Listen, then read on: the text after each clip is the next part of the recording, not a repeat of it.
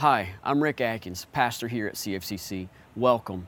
We hope you enjoy this sermon and that God uses it to grow you in your relationship with Him.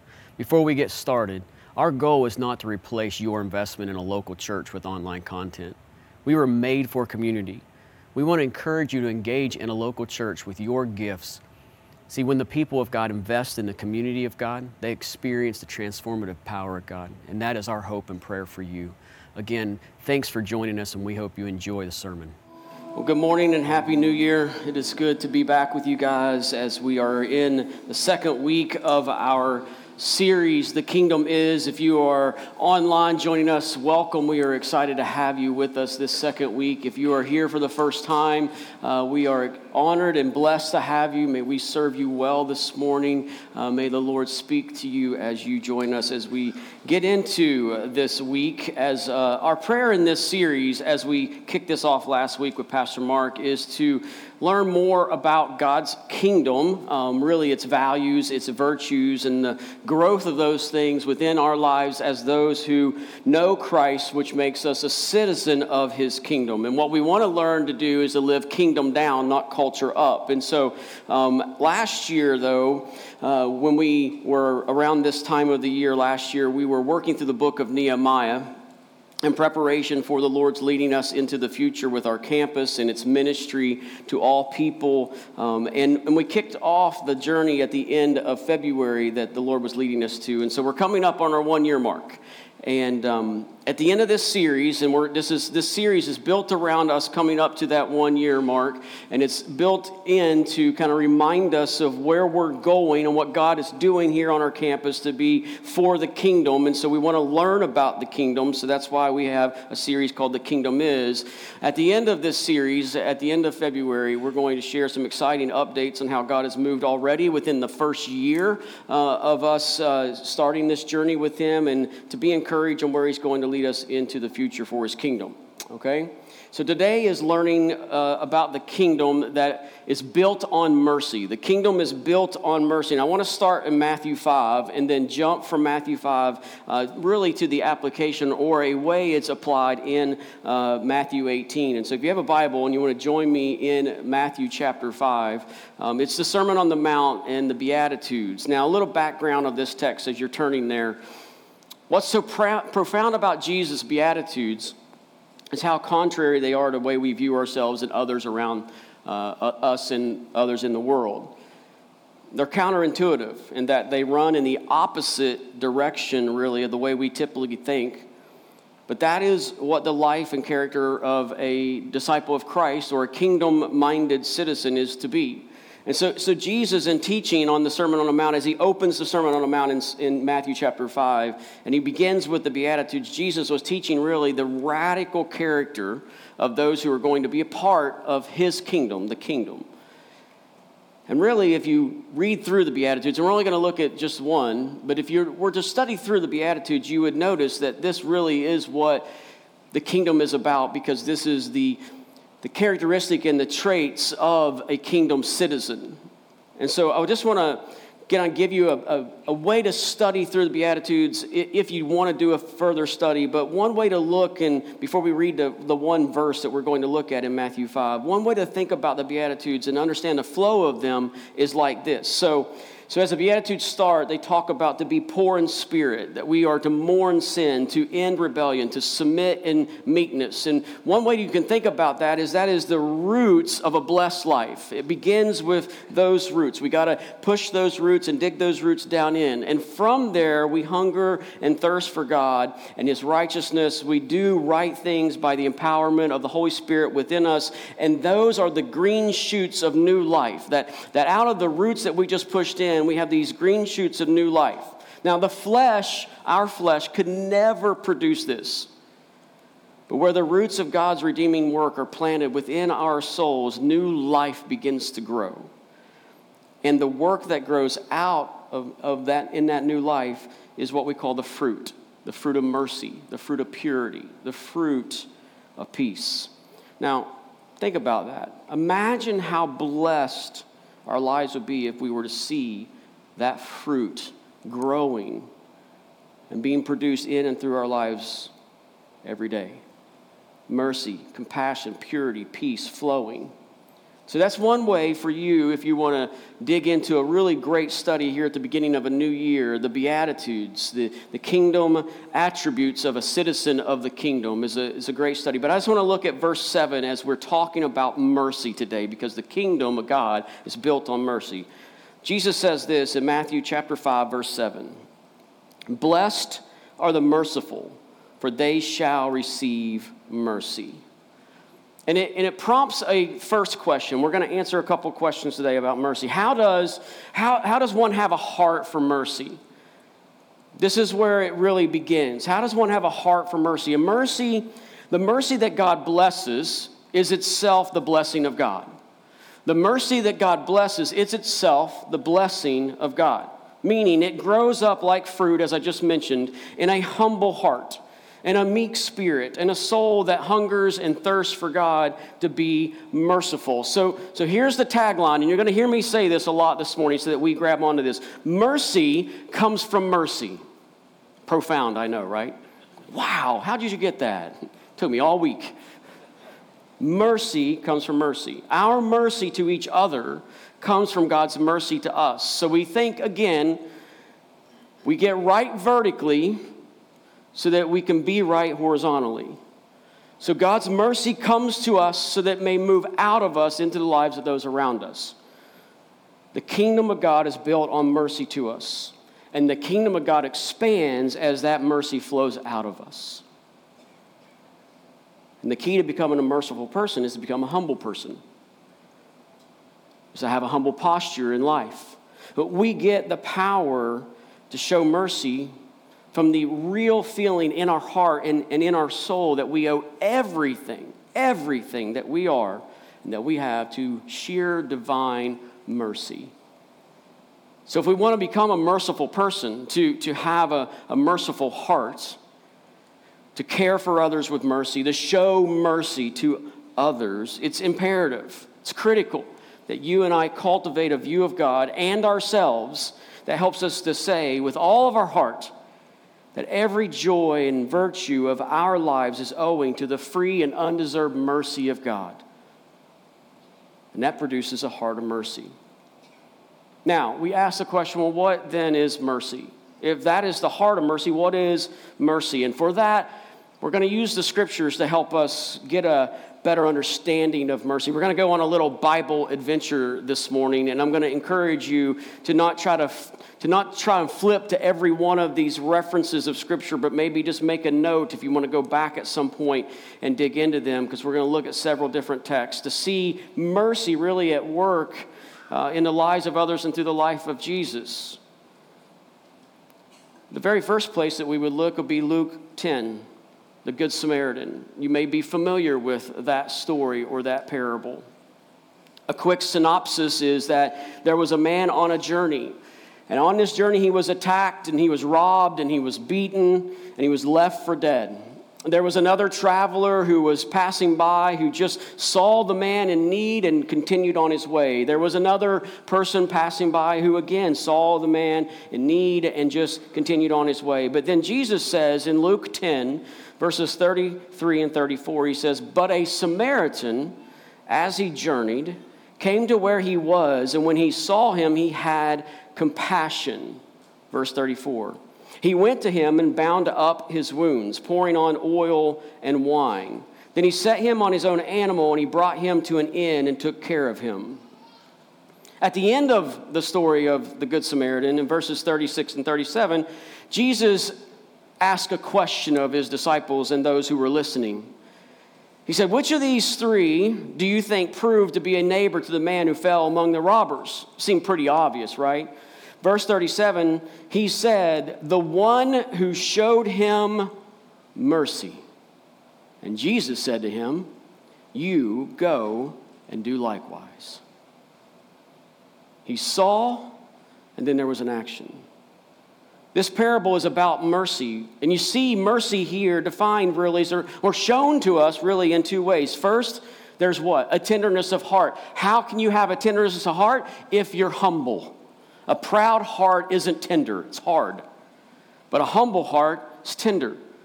That tenderness of heart, we might say it's compassion, leads us to action. The second piece of mercy is action. What happened? So in verse 33, he says he saw him and he had compassion. Then in verse 34, it led to action where he bound up the wounds, took him to an inn, and paid for the services.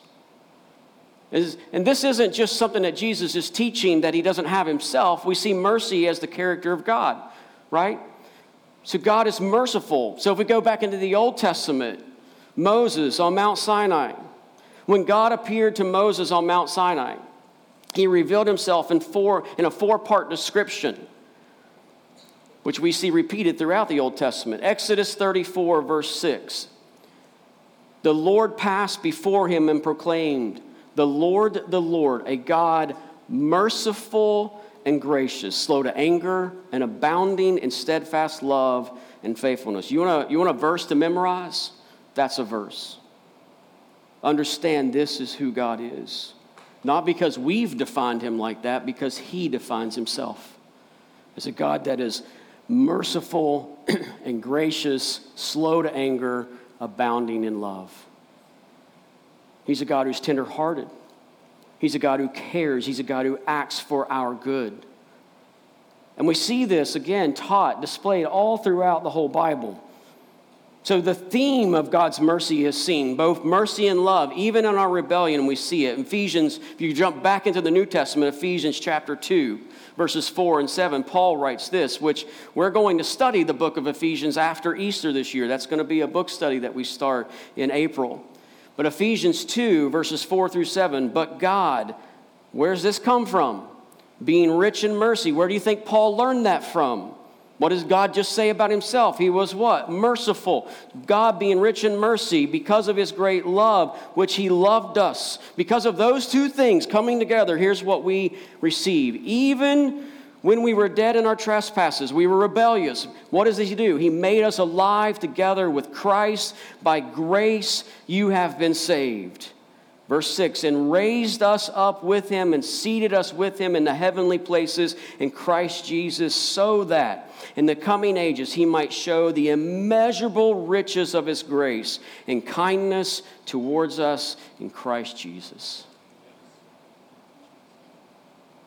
Jump back to the Old Testament again. His mercy is forever. David says in Psalm 23, the shepherd's psalm, right? Verse 6, surely goodness and mercy shall follow me all the days of my life, and I shall dwell in the house of the Lord forever.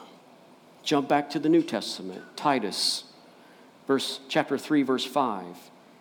He saved us, not because of works done by us in righteousness, but according to his own mercy, by the washing and regeneration and renewal of the Holy Spirit. 1 Timothy, again, Paul says in chapter 1, verses 12 through 14, I thank him who has given me strength, Christ Jesus our Lord, because he judged me faithful, appointing me to his service. Verse 13, though formerly I was a blasphemer, persecutor, an insolent opponent, but I received mercy.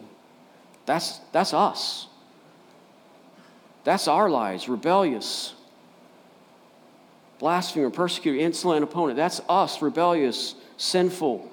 But that's a beautiful 4-word phrase, right? But I received mercy because I had acted ignorantly in unbelief, and the grace of our Lord overflowed for me with the faith and love that are in Christ Jesus.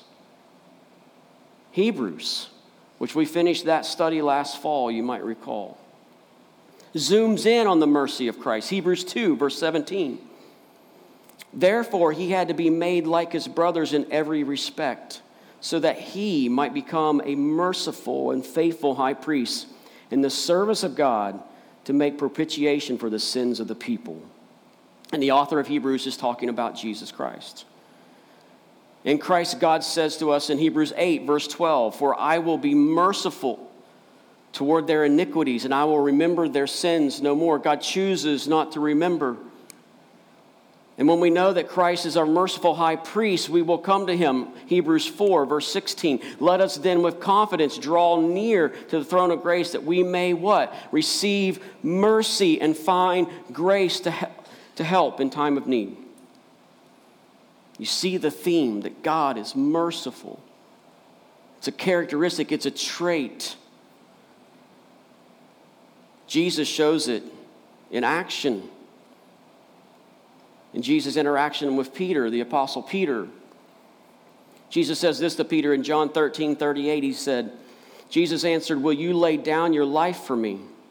Truly, truly, I say to you, the rooster will not crow till you have denied me 3 times. And so Jesus says, Peter, you're going to fail in a spectacular fashion. Like, it's going to be the mother of all mess-ups. It will leave you wondering, how in the world did I end up doing that? You ever been there? That's why we can relate to Peter. We can connect with Peter. Then Jesus says this, Luke 22, verses 31 and 32, the first part. Simon, Simon, behold, Satan demanded to have you, that he might sift you like wheat. But I have prayed for you, that your faith may not fail. See, Peter's faith does not fail. His testimony failed. He denied Christ in his testimony, but his faith could not live with that denial. See, Peter's faith produced a repentance, and he says to Jesus in John 21, at the end of the book of John, he says, Lord, you know that I love you. This is after he had jumped out of his boat, and he had swam all the way back to shore because Jesus was there cooking them breakfast, and he has this moment, this restoration moment, and he swims all the way back, and Jesus asks him 3 questions, and each time he's like, Lord, you know that I love you. And Jesus says to him in John 21:17, feed my sheep. Here, mercy means failure does not have the last word. Because Jesus restores, he redeems, he sets us back on our path. Jesus to Thomas. Thomas is an apostle. He's a disciple. He's a man in spiritual leadership here. But his faith is not in great shape.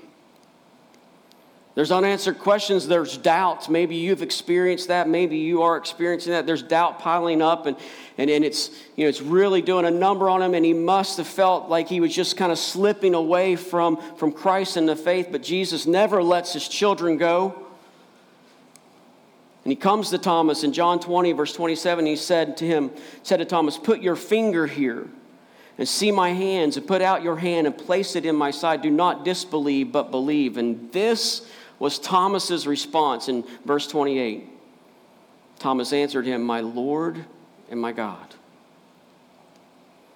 See, I believe the risen Christ can draw near to you today and bring you, like Thomas, to a place where in a whole new way, you'll look up to him and say, my Lord and my God, because he's merciful. Mercy is being able to see a need or distress. That's us. That's our story. It's being able, in seeing that, we feel compassion. That's God. And in feeling that compassion, there's an act, there's a performance of relief, which is Jesus on the cross through the grave in the power of the resurrection, even to someone who may be an enemy, which we were.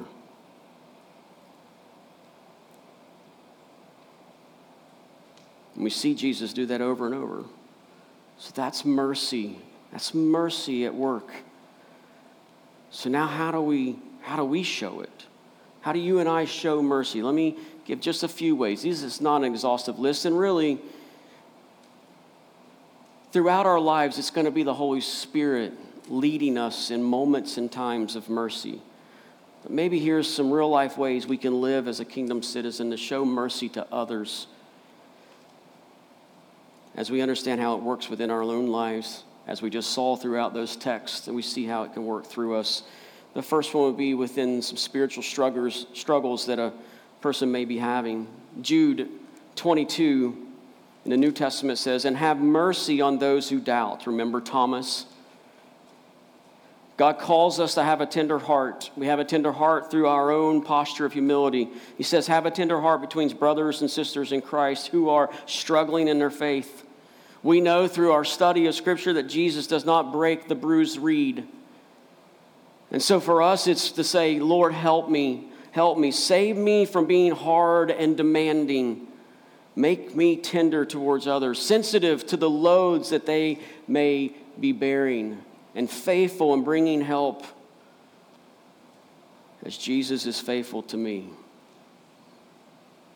And we've said this before, you're never going to look in the face of another person who isn't battling something.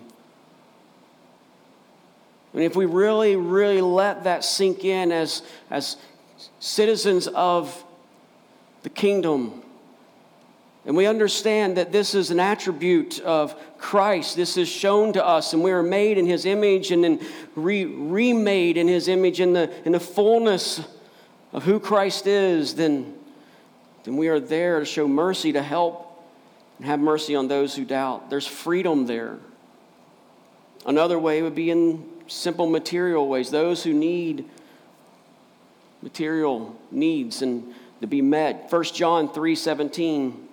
John writes, but if anyone has the world's goods and sees his brother in need, yet closes his heart against him, how does God's love abide in him? Does that sound familiar to the Good Samaritan story?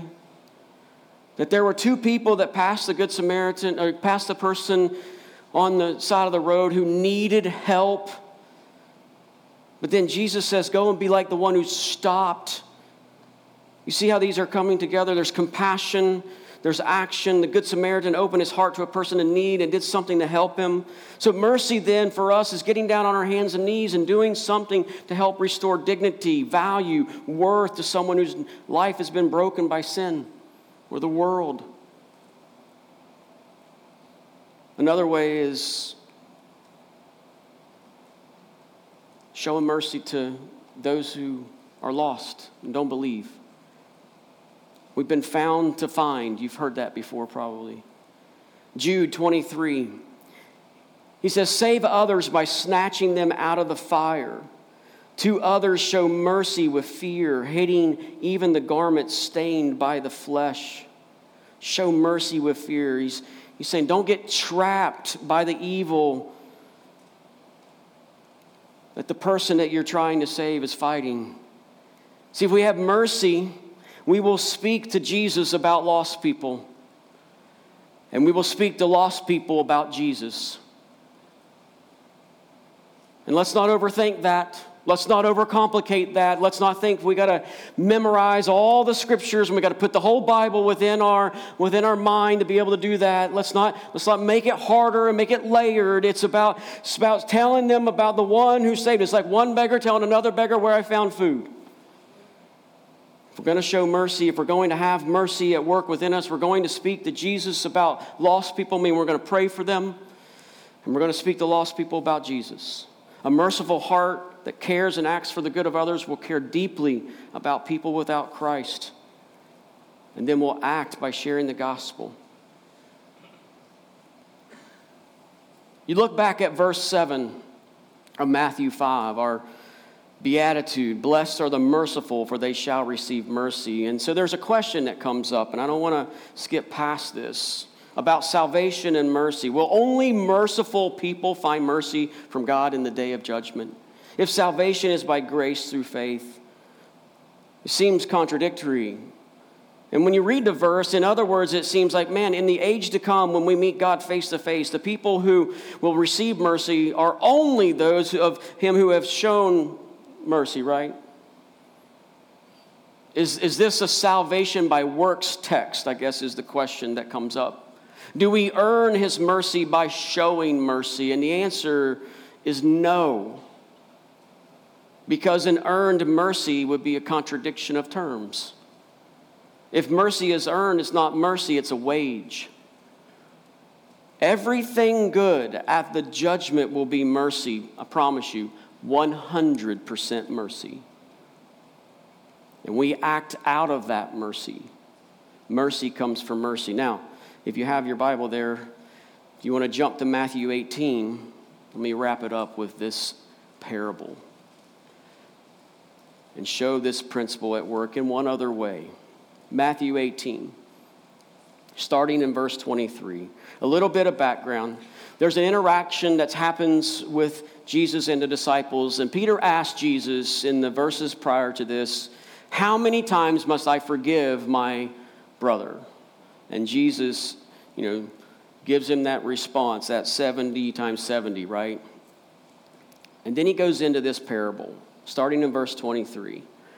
"Therefore, the kingdom of heaven may be compared to a king who wished to settle accounts with his servants.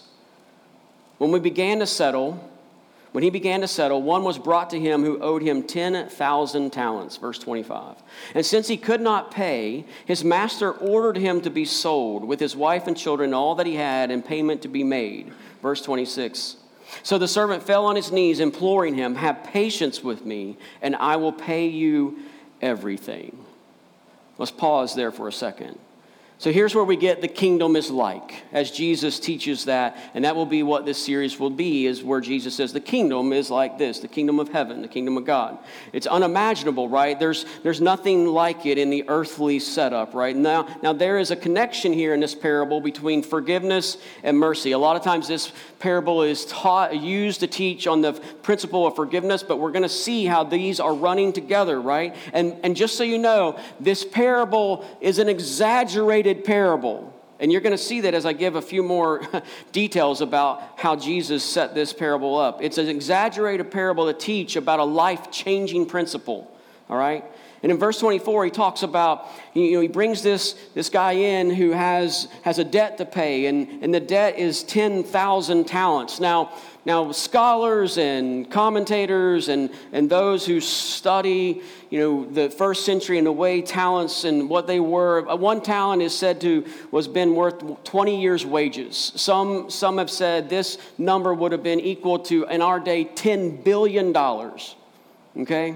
$10 billion. The point is, the debt was unpayable. The debt was unpayable. There was no way for this servant to pay the debt back. We all owe an unpayable debt to God. He could not pay it. Now, people have done things to us, and they cannot pay the debt of the things they have done. There is no way they could ever repay the debt that they have created in the hurt and the pain and the wrong they have done to us. And in verse 25, he says, "And since he could not pay, his master ordered that this to happen so that payment would be made." And the idea is that you'd lose everything in trying to repay: life, family, everything. And so the servant falls on his knees because he has a moment, right? A moment of awakening, an epiphany, if you will, a realization that this is real, this is happening. I'm unable to take care of this. And he implores the king to have patience. "I will pay you everything." But we know that's outrageous because we know how much it was. We know that even him saying that, it was outrageous to say, right? He couldn't. And the truth is, seldom, if ever, does the person who hurts or sins against us rightly calculate what they owe, including you and me. None of us truly estimate the impact of our failures and shortcomings on others and others against us, because it seems that we always lean toward it's not that bad, it's not that big of a deal, instead of I've really hurt you. Matthew 18, verse 27. "And out of pity for him, the master of that servant released him and forgave him the debt." An unbelievable move by the master, by the king. He released and forgave. Two connected actions: mercy and forgiveness. I don't hold you indebted anymore. My hands are free now to be open, to hold on to greater things. Jesus, think about that. When you and I act upon those who have made hurt or brought hurt against us, and we act with that mercy and forgiveness instead of holding on to that unforgiveness, that mercy that we're not willing to give up, when we release that, our hands are what? They're open now to do what? To hold on to something greater, something eternal, something that comforts Jesus. It's a monumental moment for this man, for this servant. It's life-changing, it's life-defining, it's unbelievable. This is us with the King. Now, hopefully you're making a connection that we are the servant and Jesus is the King, right? Keep going, verses 28 to 30. But when the same servant went out, he found one of his fellow servants who owed him 100 denarii. And seizing him, he began to choke him, saying, "Pay what you owe me." So his fellow servant fell down and pleaded with him, "Have patience with me, and I will pay you." Sound familiar, right?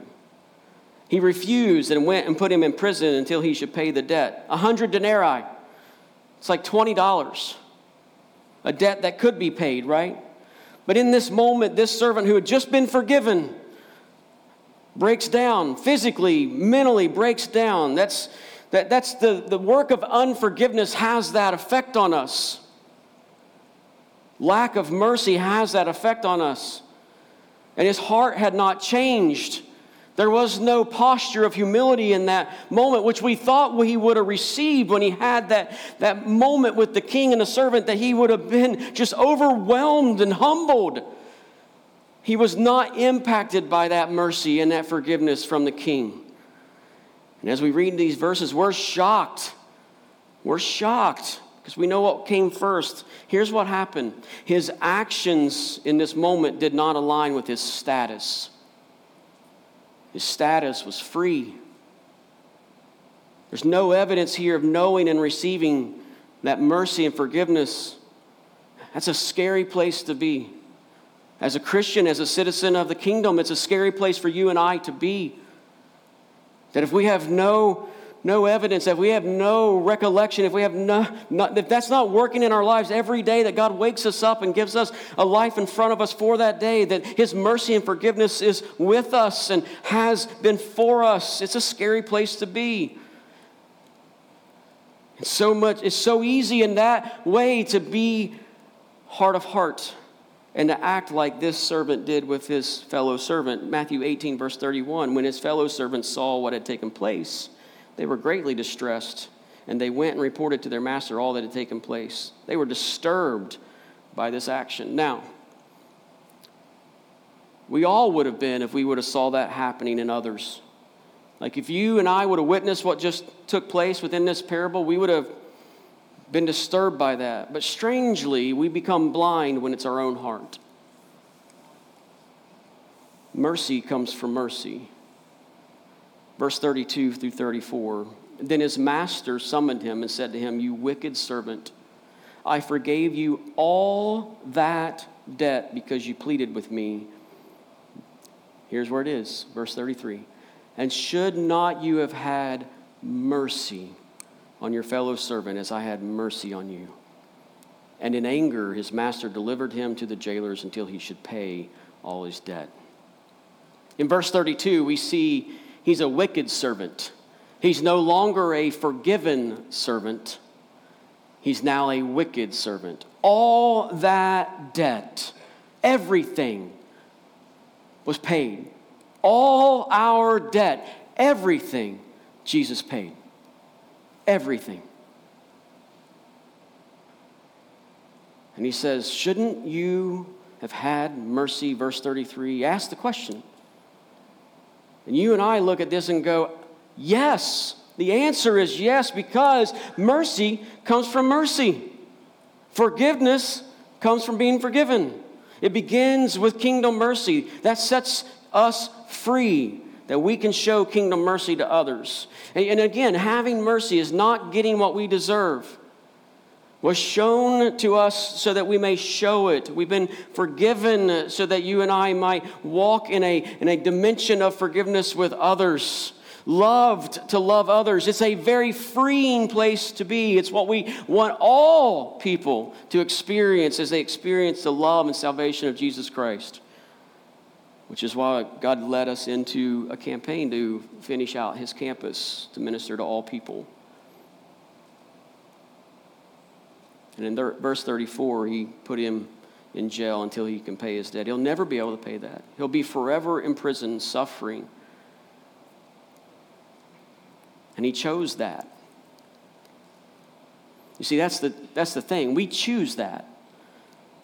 God offers us freely the invitation to receive mercy and forgiveness. We saw it over and over in Scripture as we walk through those. That is who God is. He is gracious. He is merciful. He's slow to anger, and he's abounding in love, steadfast and faithful. And he offers it, but we choose. Sometimes we choose to imprison ourselves. Look what Jesus says in verse 35. So also my heavenly Father will do to every one of you if you do not forgive your brother from your heart. It's the big points, the crescendo, right? We're all in this, every one of us. Listen, mercy comes from mercy. Notice the sequence of the story. The sequence of the parable, king to servant, servant to servant. Vertically, outward. The kingdom is built on mercy. In our lives as citizens of that kingdom, we have received a mercy that we do not deserve. A forgiveness and a grace that is freely given, but paid by the ultimate price, the life and death of King Jesus, the King of the kingdom.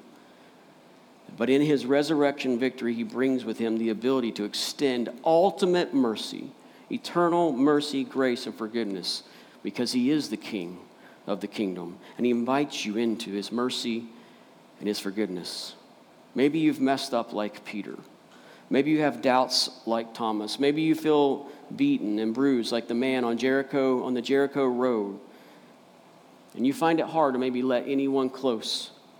You need to have no fear in Jesus. He is a merciful high priest. He knows and he understands and he loves you. Grab his outstretched hand today. My hope is that today you and I, as citizens of the kingdom, will understand that we are to be merciful because we've received mercy.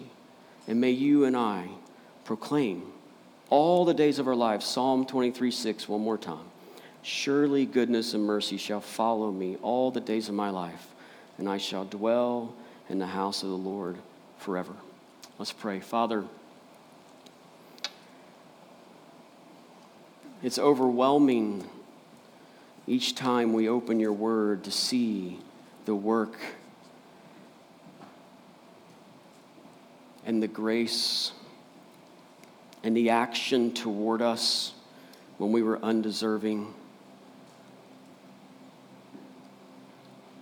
That you are consistent, you're unchangeable, immovable, that you are gracious and merciful, you are slow to anger, and you are abounding in love, steadfast and faithful love towards us. God, may everyone here and even watching online have that moment, that encounter, maybe for some for the very first time, where they realize your mercy is before them. Where they understand, where they have the moment of, I need his mercy. I need to be able to let go of the things that are tying me down, that are chaining me, that are bonding me.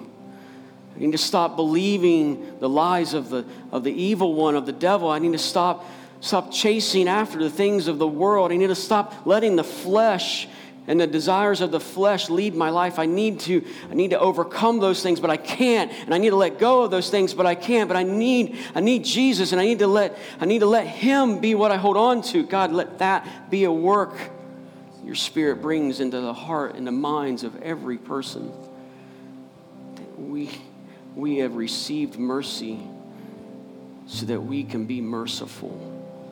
Because, God, we know that if we live our lives collectively in unity with mercy, grace, and forgiveness, the world around us changes.